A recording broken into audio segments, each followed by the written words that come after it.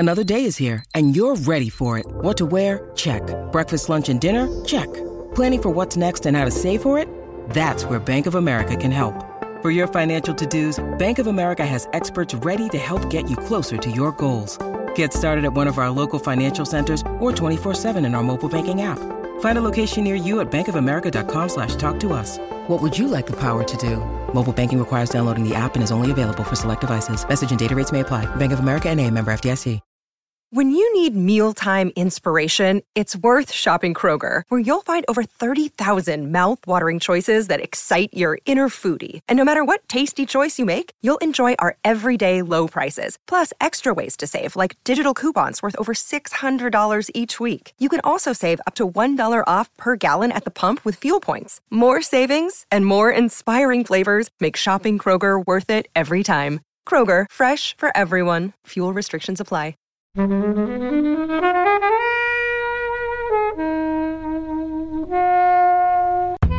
As character introductions go across like the history of cinema, I don't think you've got many better films that introduce a character than Adam Scott singing Sweet Child of Mine a cappella with his family in his car and just like berating them for not being, you know, as good as he wants them to be.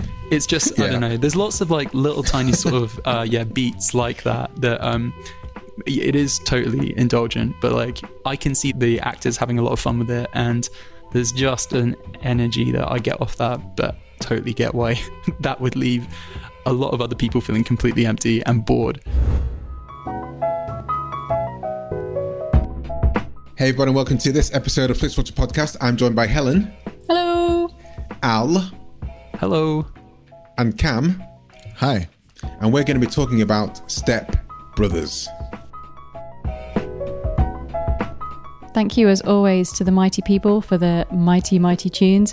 And thanks to Ben from Rockwood Audio for his awesome editing skills. Please do remember to write a review and rate us on Apple Podcasts, anywhere you can do where you listen to the podcast, because it really does help us. And you can join in the conversation with us on Twitter at FlixWatcherPod and on Instagram at FlixWatcher.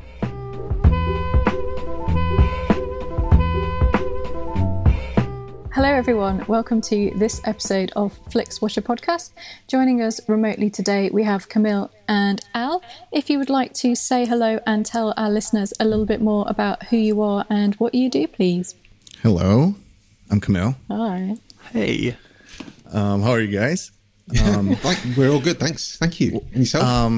Big fans of the show. Really like the concept. So thanks for inviting us. I'm a producer of our podcast called Script Apart. So I never get to talk. Al is the host. So for the night. Exactly. As a special treat, he's allowed on mic today. An opportunity to speak up, which is very nice. Al, you want to describe our show? Yeah. So as the host, I'll give it a go. So I'm Al. I am a journalist, and I'm the host of Script Apart, which is a podcast about the first draft secrets behind great movies. So we talk to screenwriters, not about the finished film, but about their early draft, where that film that we all know and love today was something completely different, or was this sort of, you know, prototype splurge of ideas that hadn't quite become fully finished at that point. So yeah, I'm the host, and Cam's our producer extraordinaire. Yeah, I'm also like a filmmaker, but somehow I found myself doing a podcast now about films, which is still nice, right? Everyone's starting a podcast now. It's lockdown. There's all kinds of people getting involved. And you guys started recording this during lockdown, essentially, didn't you? So how has that been for you, getting in contact with the guys who wrote the films, basically? There's been quite a lot of very successful people with lots of Oscars and awards in the background of their Zooms. And then there's been me and Cam with like our various bundles of laundry in the background of our my toys, Zoom keyboards. Videos. So it's been, I mean, to be honest, it's been like a total lifeline, and it's, I can't speak for Cam, but it's definitely kept me sane throughout the whole shebang. Yeah, definitely. Yeah, I mean, someone actually came up to me the other day and was like, I get it, Script Apart, like the name, because you're apart because of isolation. And I was like, yeah, definitely. That's what it is. I'm that clever. We're that clever. It's just a name that sounded like ripped apart, but I'll take it. That's deep. I didn't even think about that. No, I didn't. We came up with, we were thinking about doing a podcast like a year ago or something, and we were just always talking about scripts because we're such fond of films, and we're always like, oh, this movie could have been this, could have been that. And when we got to the lockdown, the quarantine, we were like, oh, should we just do this? We got so much more time now. And then the big idea, let's actually get those people from Hollywood, the writers, the creators, on our show, because they're in the same positions as we are right now. They're not doing anything. I mean, like, they're working remotely, but they got their microphone setups, they got their computers, they got their Zooms. And we just figured this is a good window of opportunity to actually make this concept so much cooler, right? Than just Al and I talking. Yeah, I completely love the show. And I've read a smattering of scripts over my life, but I've always been aware of the difference that there can be between the first script and the shooting script. And there's, what's been the largest difference in first script to screen, as far as you guys seen, based on the people you've spoken to? Well, it can vary. I mean, we've had some guests where basically they nailed it straight away. We had Barry Jenkins on an episode talking about Moonlight, and he basically just smashed it out of the park first time. I think he was in Berlin. Well, didn't he wrote in 10 days, didn't he? Yeah, he just went on this whiskey-soaked tour of Europe and wrote it in cafes while getting slightly smashed. So yeah, there are some people who just knocked it out of the park first time, and it was a real kind of intuitive outpouring of creativity.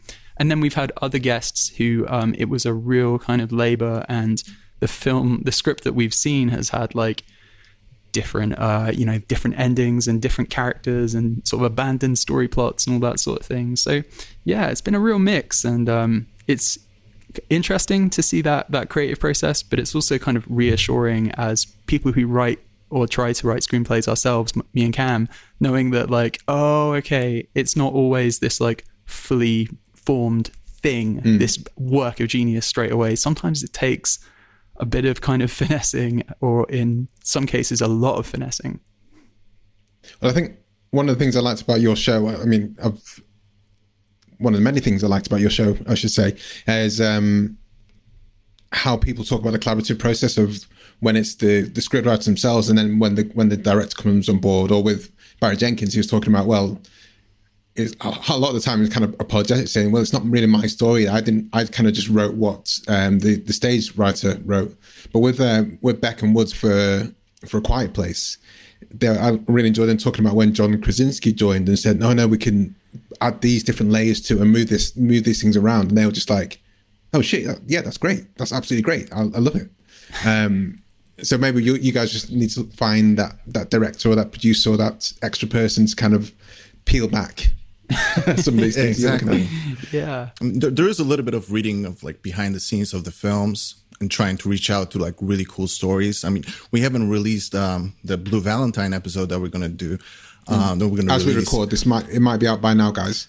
Exactly. So if you do want to listen to a Script Apart podcast and you're interested in Blue Valentine, go to their feed.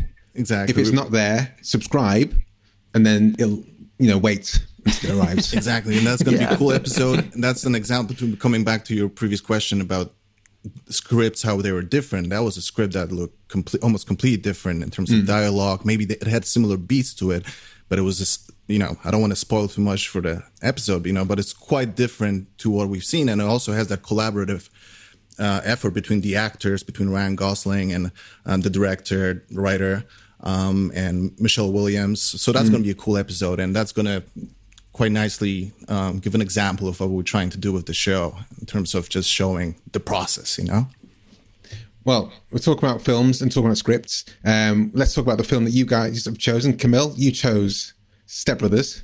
Indeed, can you tell us why you chose it? And you have a super short time, less than a minute, to tell us the synopsis.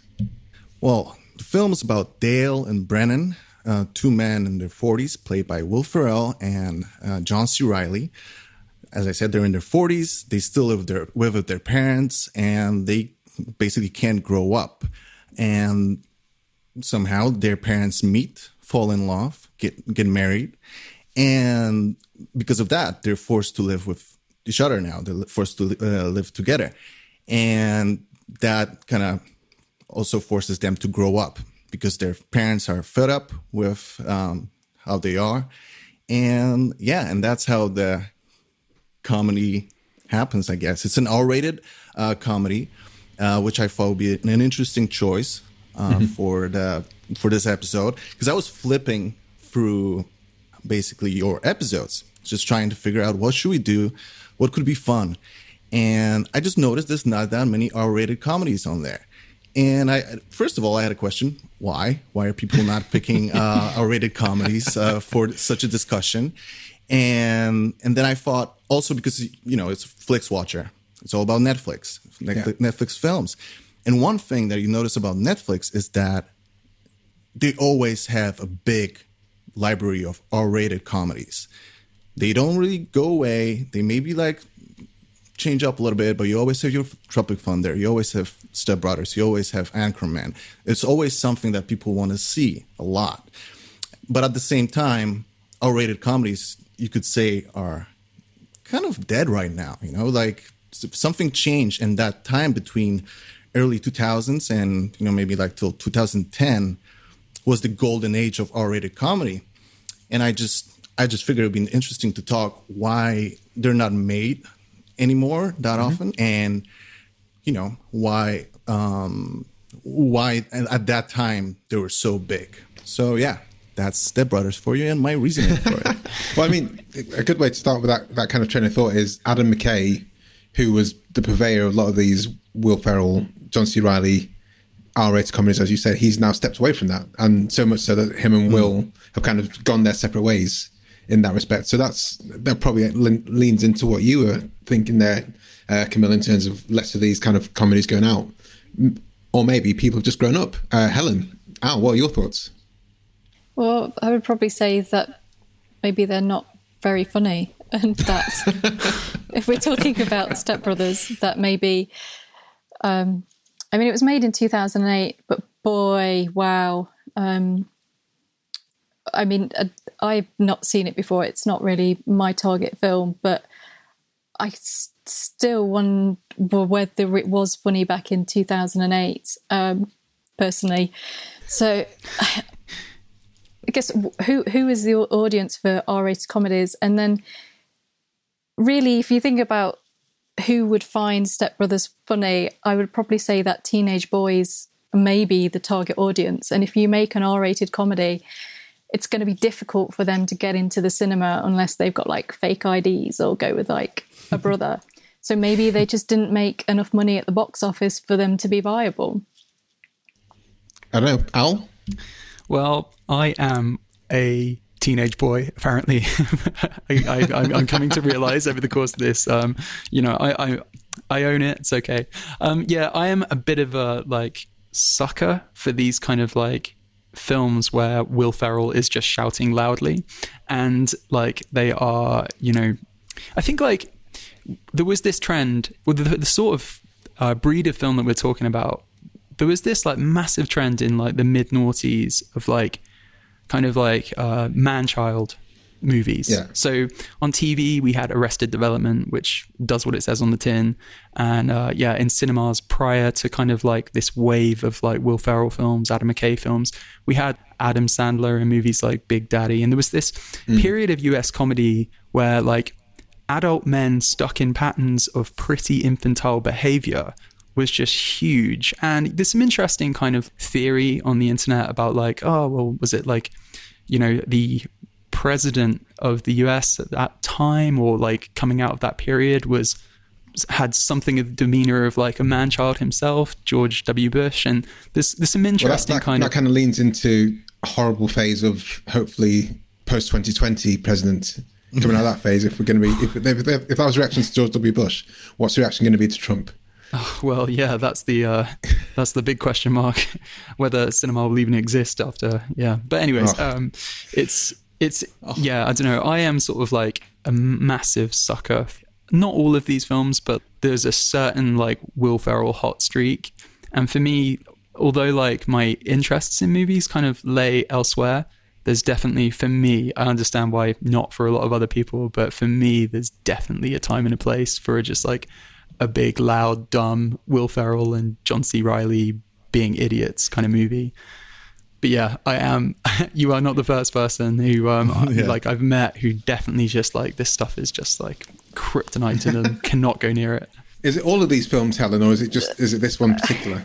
Well, I mean, you mentioned Adam Sandler. I am famously completely avoid any of his films apart from Punch Drunk Love, Uncut Gems, and Marriage Stories. I just don't find him very funny at all.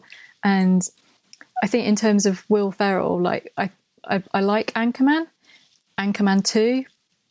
No, so I think for me he kind of peaked with Anchorman, and I can't really think of any of the other films from this era that I've seen. Old School?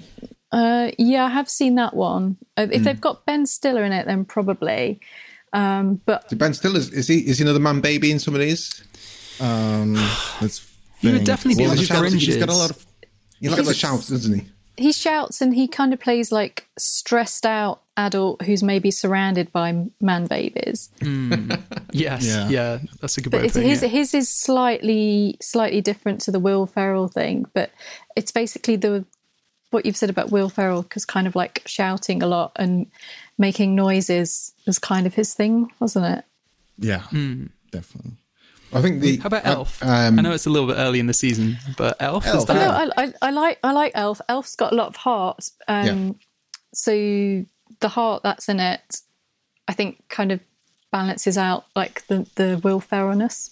Yeah, there isn't an awful lot of heart in the scene where Will Ferrell's character starts, rubbing his genitals on John C. Reilly's character's drum kit. Yeah, okay, point taken. Fair point.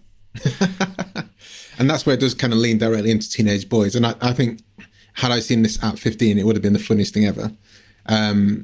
I do like Will Ferrell a lot, and but I take each one of those films individually. I don't kind of think I like Anchorman, therefore I like Talladega Nights. I don't think Talladega Nights is that good. I think Anchorman's fantastic. Anchorman 2, I don't think it's that good. I like the other guys. I think that's really funny. But for me, Step Brothers just doesn't hit. And I think for a film like this, with those two guys, Will Ferrell, Adam McKay, everything just has to be kind of right. And in this, I just found it maybe just a bit too much in a way. Yeah, it's just a bit too much. It is like the standard Ferrell thing cranked up to 11. Like the I think I'm a little rusty on the history. Maybe you know a bit more about this, but like from what I'm aware, I think they did Talladega Nights, and it was a pretty intense shoot because just like they're making this like racing car film. There was just a lot of noise and being on a hot track all day shooting those scenes, and to the best of my knowledge, they were just like, let's pare it back and get away from like a big concept like that movie had and like Anchorman had, and these kind of sets that films that involved big sets and big costumes and stuff. And this was kind of like the antidote to Talladega Nights, and they basically went into it from, as far as I can remember, there was like a really good ringer oral history of the movie a while back, and I seem to recall there was something about like they just had the idea, the moment in the film where they're like two adult men in bunk beds and one bunk bed collapsing on the other. They were just like, wouldn't it be, what's funny about that image? Why am I sort of drawn to that? And they basically sort of decided to make a film that was pretty much like, there was a loose structure to it, but they would just improv around these scenes where it's two adult men still living at home. I don't know. I totally understand anyone who it doesn't work for, but for me, for reasons I can't explain, it just kills me. And if it's ever on TV, I find it borderline impossible to turn off. It's just something about it. It's just like a real comfort food for me. It's interesting what you said about it's come from this idea. One of the things that I like doing is reading IMDb reviews. And the one which I think kind of sums it up is basically you get the impression that they had more fun making this than the majority of people watching it. And it does kind of feel that they're basically taking these things which they've kind of gone, well, wouldn't that be really funny? And then they've gone, yeah, let's do that. And basically there's been no one to kind of go, not sure if like I'd find that funny, or like this person would find it funny. There's no kind of person editing the script or kind of saying maybe that might not work. Yeah, what were you going to say, Cam? I was thinking that, like, I mean, at this point, there's a nostalgic element of it for me that, like, which helps me, like, appreciate the film a little bit more. Although, like, rewatching it, I was like, I don't know if this would have worked right now, or if it would have made me laugh as much. But I remember watching it with my dad when I was younger, and my dad loving it, you know, because I think there is like what Al mentioned with just like grown men acting like babies, you know, like this kind of, I don't know, you know, people looking at it and it's, oh, I wish that was me, you know, and I have like it cracked my dad up, you know, he's a big fan of these kind of comedies for some reason. And it just, I think it's also nostalgia of that time in a way, of watching Wedding Crashers, of watching old school, like we mentioned, you know. It's definitely but it aged. It's a time capsule, right? I mean, like if you tried to do one of these types of films today, it would have to look very different, and it like reflects the period that it was made in, right? Like, I mean, there are no women, essentially. The women are either sort of like, you know, mother figures, or, you know, comically, and I sort of hope kind of like self-knowingly, they are sort of like, you know, people to be attracted to and all that kind of thing. Like, it's not a film that has aged particularly well in terms of its like politics, perhaps, and in terms of its like, sort of a lot of its attitudes, I suppose. But for me, I still find something like that. Yeah, I think like partly because that improv energy, there's just something that propels it all the way down the line. And I mean, you mentioned that maybe the majority of people didn't like it or didn't take to it. But I think I think the film does have, among those people who love Will Ferrell, because it is just the rawest, you know, the most feral of all the Will Ferrell films. I think there's like a real cult fan base for it. And just like there's every now and again sort of like a tweet will pop up on my feed. It's the fucking Catalina wine mixer. And then I'm like, oh great, now I have to now I have the urge. I need to watch this film. Like I say, it's one of those films that, you know, I can't necessarily articulate the way I'm drawn to it. But and I think, Cam, you're totally right. Nostalgia is probably a big part of it. But yeah, there's just something about them talking about Shark Week. I still say like, oh, so much space for activities. Oh, so much space for it. When I enter like some space, like it's a new room or something, like so much space for activities. In fairness, I can see behind you, there is a lot of room for activities there. Exactly. I think there's a lot of things to say in support of this film. I know there's a lot of very smart people who love it to bits. I'm just not one of them. Maybe not smart, maybe don't love it to bits. But I don't begrudge people who do love it. Because, hey, why not? There are some scenes that make me laugh hysterically, and the first time I saw the bunk bed scene, that did make me laugh out loud, and I can kind of get together. And I do actually generally like the concept. These Arrested Development man babies not wanting their parents to get together because they hated it. So that's just, you know, projecting on experiences that people had when they were younger. When two different families get together and they don't get along and they want to split everyone up. And that's conceptually is quite interesting. But for me, there's just a few too many things.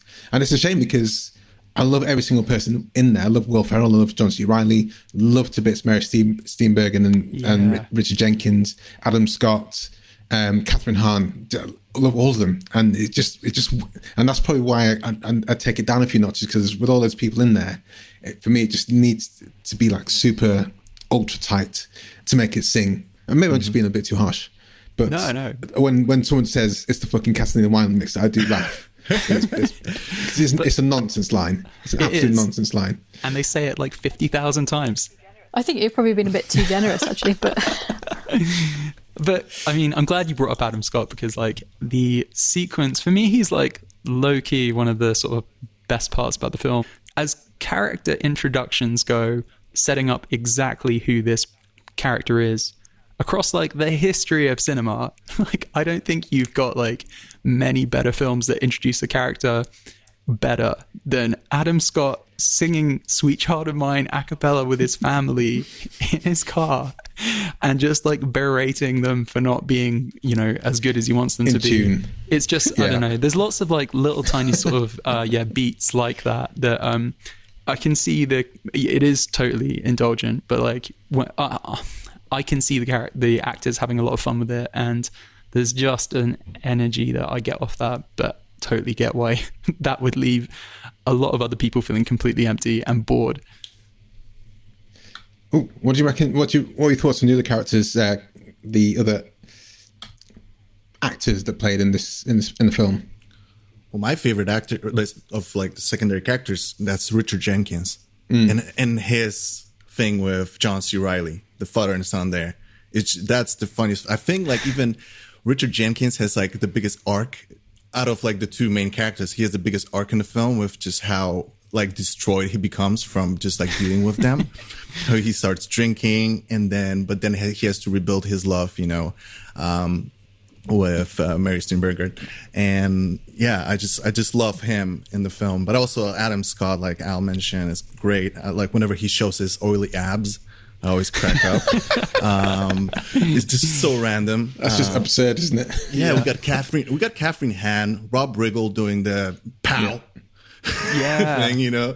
And it's just, I think like some of these people are still most remembered for those little bits in Step Brothers. Like they've done so many different comedic parts. Obviously, Catherine Hahn is a great actress, but like they're still very much remembered for Step Brothers, which is kind of funny. But yeah, I think all the other characters were so well cast. And you even have Seth Rogen there for a little bit, right? Oh, yeah, he jumps in, doesn't he? Yeah. So when we kind of set this up talking about these two, not man baby. Well, we talked about man baby films, but I think behind and kind of improv styling as well. There was two kind of main directors that were behind this. One was like Judd Apatow. Yeah. The other was Adam McKay. Where do you guys sit on those guys' filmographies? Do you have a preference between them, or you know, do you see a difference can you tell the difference between their types of films when they come on the screen? That's a good question. I think I prefer Adam McKay just because of the development of his career, and it's, you know, like Al said, it's the film is a time bubble, but also a time bubble for like his career as well. You know, like it's like we're in the next age of McKay right now, where he kind of became this satirical Oliver Stone in a way with his films. And, you know, he did Big Short, Vice, Succession is also his show. So completely like he shifted his direction. And I don't actually miss him in comedy, you know? I think in a way, if Judd Apatow kind of lost his voice and like turned into something else, I would be missing him much more than I miss McKay doing these type of comedies. And I think, in a way, it was also time for him to move on. And I'm kind of happy about that, you know? So, yeah. I mean, everybody always talks like Step Brothers 2. They always like ask him if that's going to happen, but I hope it never happens in a way. Yeah. Unless they're 70 years old. Helen, do you have a preference over Apatow or McKay, or do you not care about either? No, I mean, I kind of liked the earlier Apatow one, and then he just ended up unable to edit his films, and there was just no way I wanted to sit through 2 hours of it. And I don't think he's really developed or matured as such, whereas like Adam McKay, I'm definitely more inclined to watch the stuff he's doing now than probably Apatow, like if I had to pick. Fair enough. Any more questions, guys, before we head to the scores? I mean, I mentioned the idea of a sequel, but like, would you guys be ever open to see a sequel if they were like 7 years old or something? No, and there was a riff on that. Can't be bothered. Cannot be bothered. Oh, okay. I got another question. Do you think McKay will come back to a comedy? I don't. I think he does too many other things in film and podcasting, which are just more kind of serious. I think he'll come back to a comedy, but I don't think it'll be like this. I think he'll do. Well, I mean, Succession's a comedy. I didn't know he was involved in that. Succession has got very comedic beats to it. So I think he'll be more along that kind of thing than just bringing Will Ferrell in to do some improv stuff. I don't know. What do you think? What do you think he'll come back? I think, to be honest, like, I don't think he's strayed especially far. Like, I think basically Adam McKay now, when I think about a film like The Big Short, right? The farcical, self-interested idiocy of like the characters in The Big Short, they're not like crazily far from like the farcical, self-interested idiots in Step Brothers. But like, look at Vice as well. Yeah, but the difference is these are like rooted in like real life and how like shambolic the real world is these days. There's an argument to be made that maybe like Adam McKay hasn't changed, maybe the world has changed. And I wouldn't say he's like, the films are more quote unquote serious now, but like I still see like a thread like that runs through Step Brothers to a film like Vice, definitely. Do I think he'll come back to do Step Brothers 2? Absolutely not. He's done it, and that was a period in time, and it's, as we touched on earlier, it's really, really hard to do again now. So he did do Anchorman 2, right? Anchorman 2 happened, and he didn't have to do that. Yeah, it was bad, but it was like his last foray into like comedy, right? But he, for some reason, he did it. I'm always like about like the relationship between the actor and the director, and sometimes they just want to work together again for any reason, right? It happens. But yeah, it better not happen. I can wholeheartedly see Will Ferrell and him doing a film together. What kind of form it'll take will be quite interesting. Because Will he has serious-ish chops sometimes. But those two together, I think, would be, it'd be an interesting film when those two guys get back together, because they will do, I'm sure, at some point. All right. Yeah, true. Okay, let's head to the scores.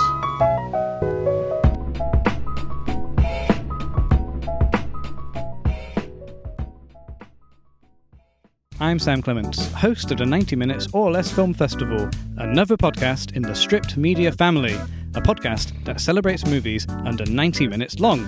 Each episode, I'm joined by a special guest who selects a movie to join our prestigious lineup. Past guests have come from the worlds of film, television, music, food, comedy, and podcasting. Search for us now on the app you're currently listening to this podcast, or join us at 90minfilmfest.com.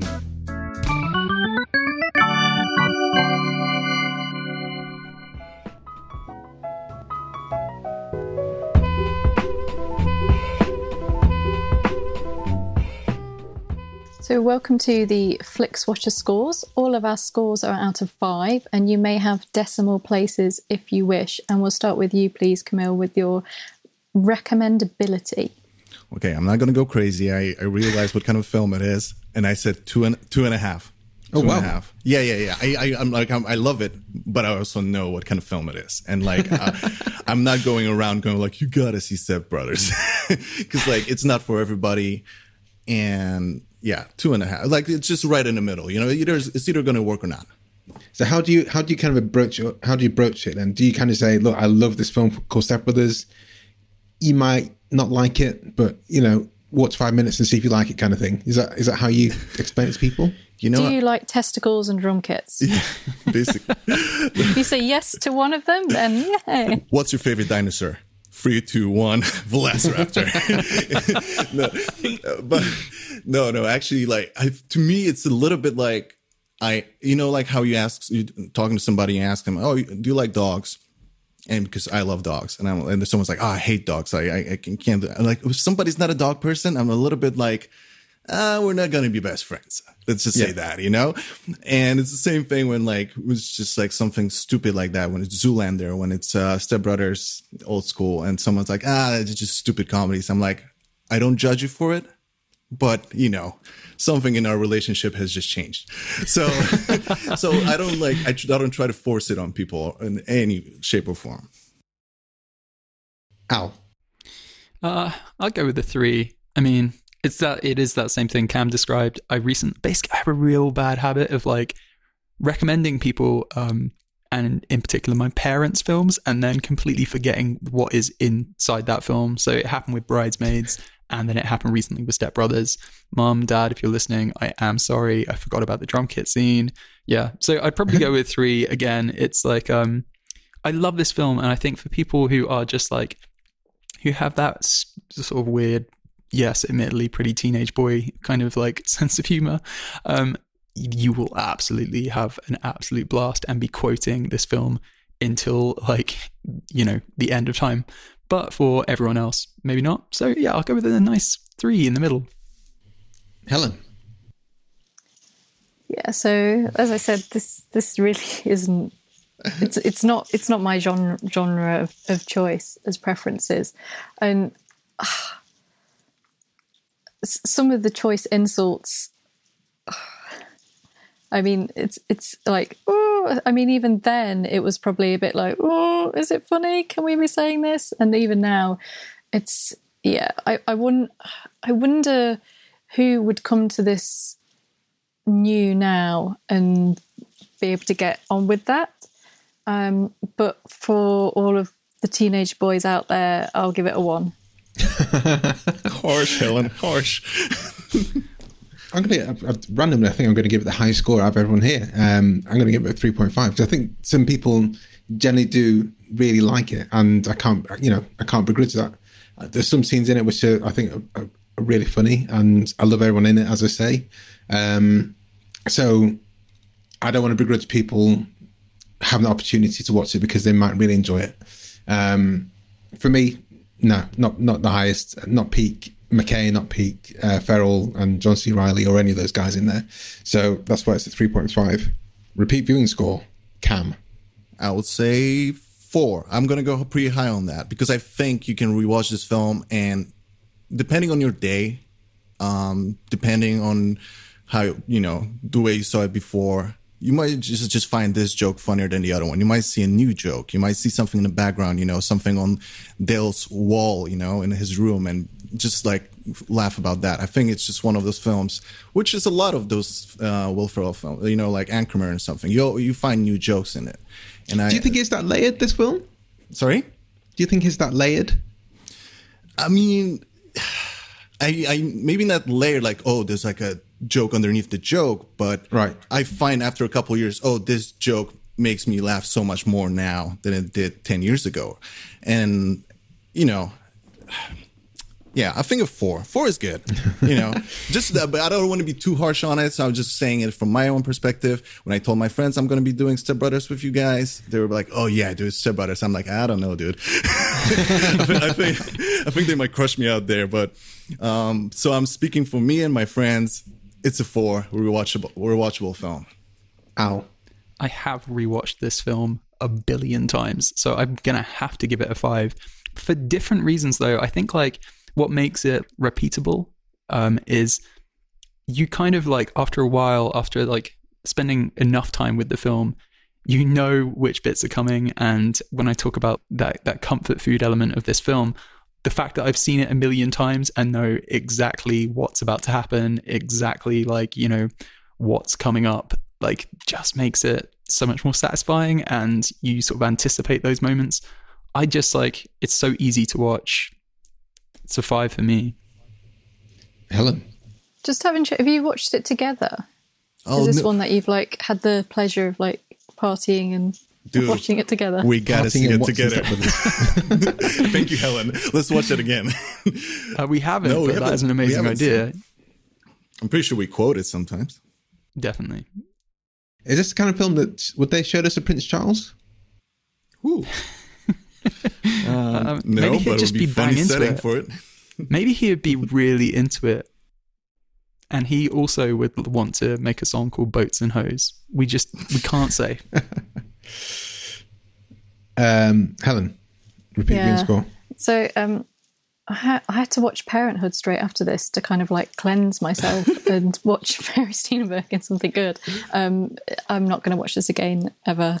0. Sorry.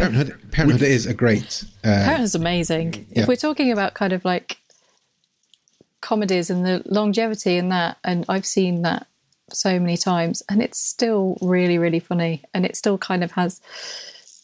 It's not gross out. There's a lot of heart in it. So I think the main thing for me with Step Brothers is there's just not really any heart in it. And if it is, I just don't believe in it. I don't think there's any heart in it. Yeah. So what was your repeat viewing score? 0. I'm going to go for 2.5. I don't think I would select it from Netflix, but if it was on the TV and I was more, just doing stuff around the flat, I'd happily, have it in the background. I might turn it up, and pause when more interesting things happen, and then just go around, doing other things as well. Or if you're on a plane with limited time, and you're probably one of those films I put on a plane when I'm feeling a bit tired, so I'm not that fussed about it at all. But you want something just to kind of take your attention away from stuff. That's where it kind of falls into into the realm of repeat viewing for me. So that gives it 2.5. Not that strong, but also I will watch it again. Small screen score, Cam. I have a 4 again.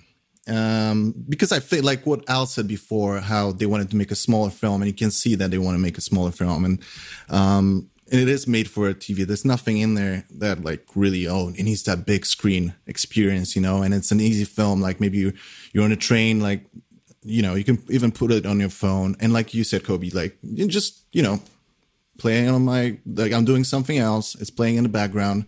It's very much a TV film, and also one that you can keep on, like if you're just flipping through channels and it comes on, you can just like, keep going with it wherever you kind of find it. So it's very much a TV film. Yeah.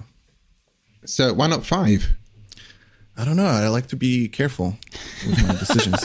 I don't want to get overexcited. Helen did a 0 there, okay? And then everybody was like, whoa. Listen, if you want it to score high, I'd give it all the points you can.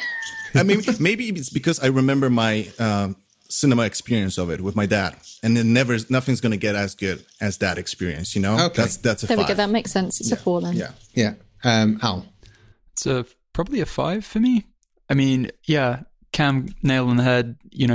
The big kind of films with amazing cinematography, I'm not going to watch those on my phone on like the train to Bristol or wherever it is I'm going. Like I'm actually not going anywhere at the minute because we're all in a terrible pandemic. But if I was, I'd stick something like Step Brothers on. So yeah, probably a 5. There's just nothing not to love about watching this. You're not missing out by being robbed of a bigger screen experience. Helen. Yeah, this is totally a home movie. There's no reason why you'd need to watch it. Unless you really want to see big testicles, then, I mean, maybe. I mean, you could just sit close to the screen. So a 5. Yeah, I'm going to go for 5. Great. I wouldn't go to Prince Charles to watch this specifically, but I think if you were into this film, I can imagine you wanted to get together with your mates and having a session before going out and lash. But for me, nothing cinematic about this in any way, shape or form. So 5. Was there any big songs in it, actually? Because sometimes the soundtrack pulls us out of the... See, I always enjoy a LCD sound system in the beginning. When the credits come on. What is the song called? American something? I can't remember. I don't know, but it's an LCD sound system, and it's always good to hear LCD sound system. Obviously, the ending. I mean, they're performing the song, but who could forget the scene in a way? And that's actually Will Ferrell singing, and that's John C. Reilly drumming at the end. Oh, really? Yeah. Also, the testicles cost $10,000 to make, Helen. So, show some respect. Let's appreciate the testicles a little bit. But yeah, Cam, engagement score. I might go a little bit lower. I'll go 3.5. Because I was rewatching it like 100th time now, and I noticed my attention going a little bit sideways. I don't know. Maybe it is everything that we've talked about. Maybe like I've grown out of it a little bit.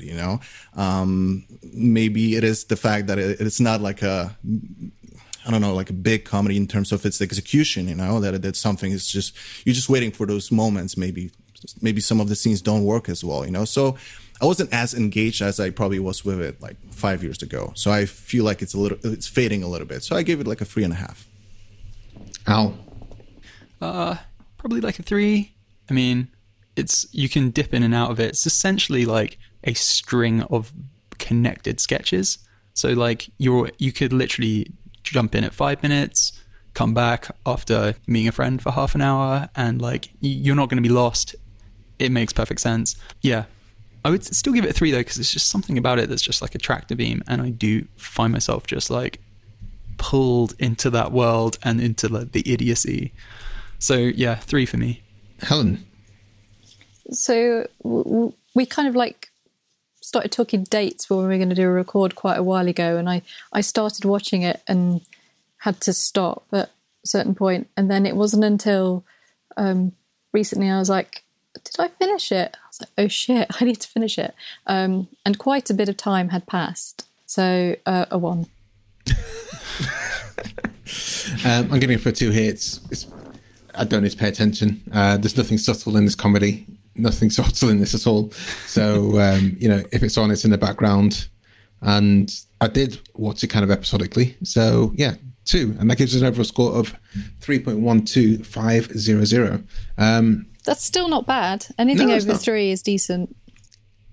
Okay, guys, let's head to Twitter, and do follow us on Twitter. We are at FlixWatcherPod, because every time we record, we do put a shout out asking for people's opinions, such as in this case, we're reviewing Step Brothers with Al and Cam from A Script Apart.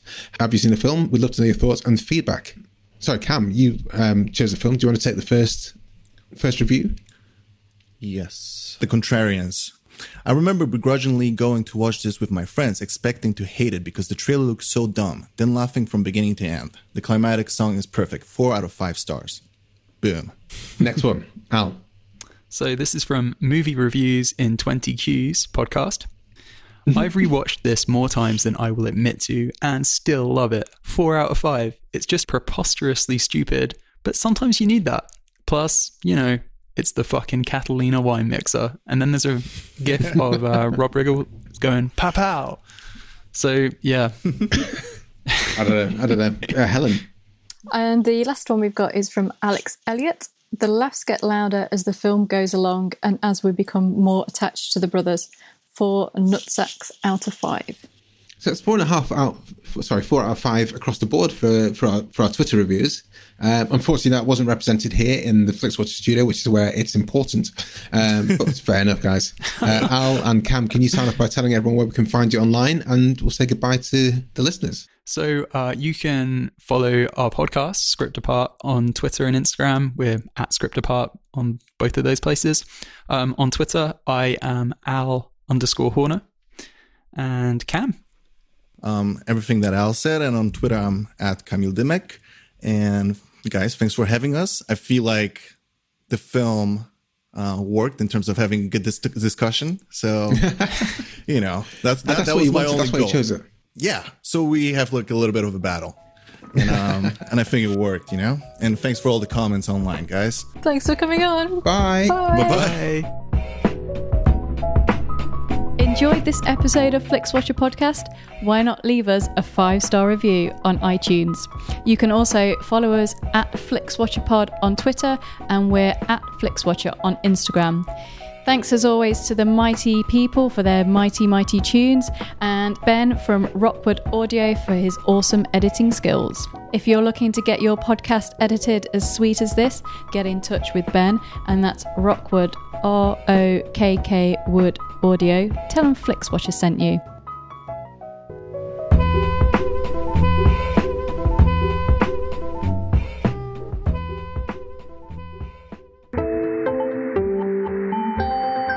You just heard a Stripped Media production.